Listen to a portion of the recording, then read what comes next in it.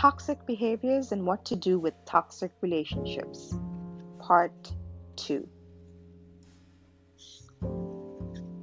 Let's talk about overdependency.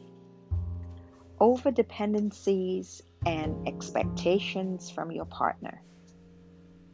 Every entity in this world has a threshold. When you try to overload an object, it is bound to give way. Similarly, overdependency is a load for your partner to bear. When your partner gets overburdened by your dependency, the relationship can get toxic and break.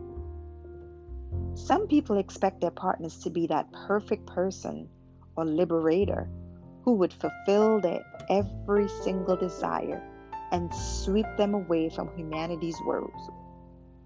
Not having financial independence or a mind of your own, not being able to make decisions, feeling invalidated without their opinion, feeling lonely and depressed without them, and revolving your life only around their dreams and ambitions could result in a very toxic and suffocating relationship. Depending on your partner to be your best friend, soulmate, work partner, agony aunt, entertainer, the lover of your life, the one who makes you happy, the one who has to fulfill every single desire and always remain the way you want them to be, is difficult. These are dependencies that can create a load of expectations on your partner. This is what I did. I had to learn that having an individual life of my own was paramount.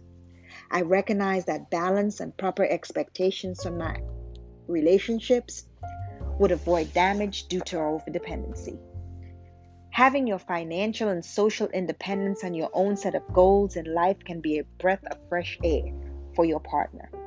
Although I did not struggle with this, it was a critical factor in eliminating codependency in my relationships.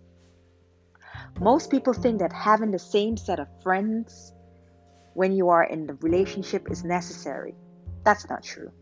Having a different group of friends for leisure and recreation can also lift one person's social dependency. My happiness and self-validation were my responsibility, so self-love and self-respect were of the utmost importance, and it should be the same for you.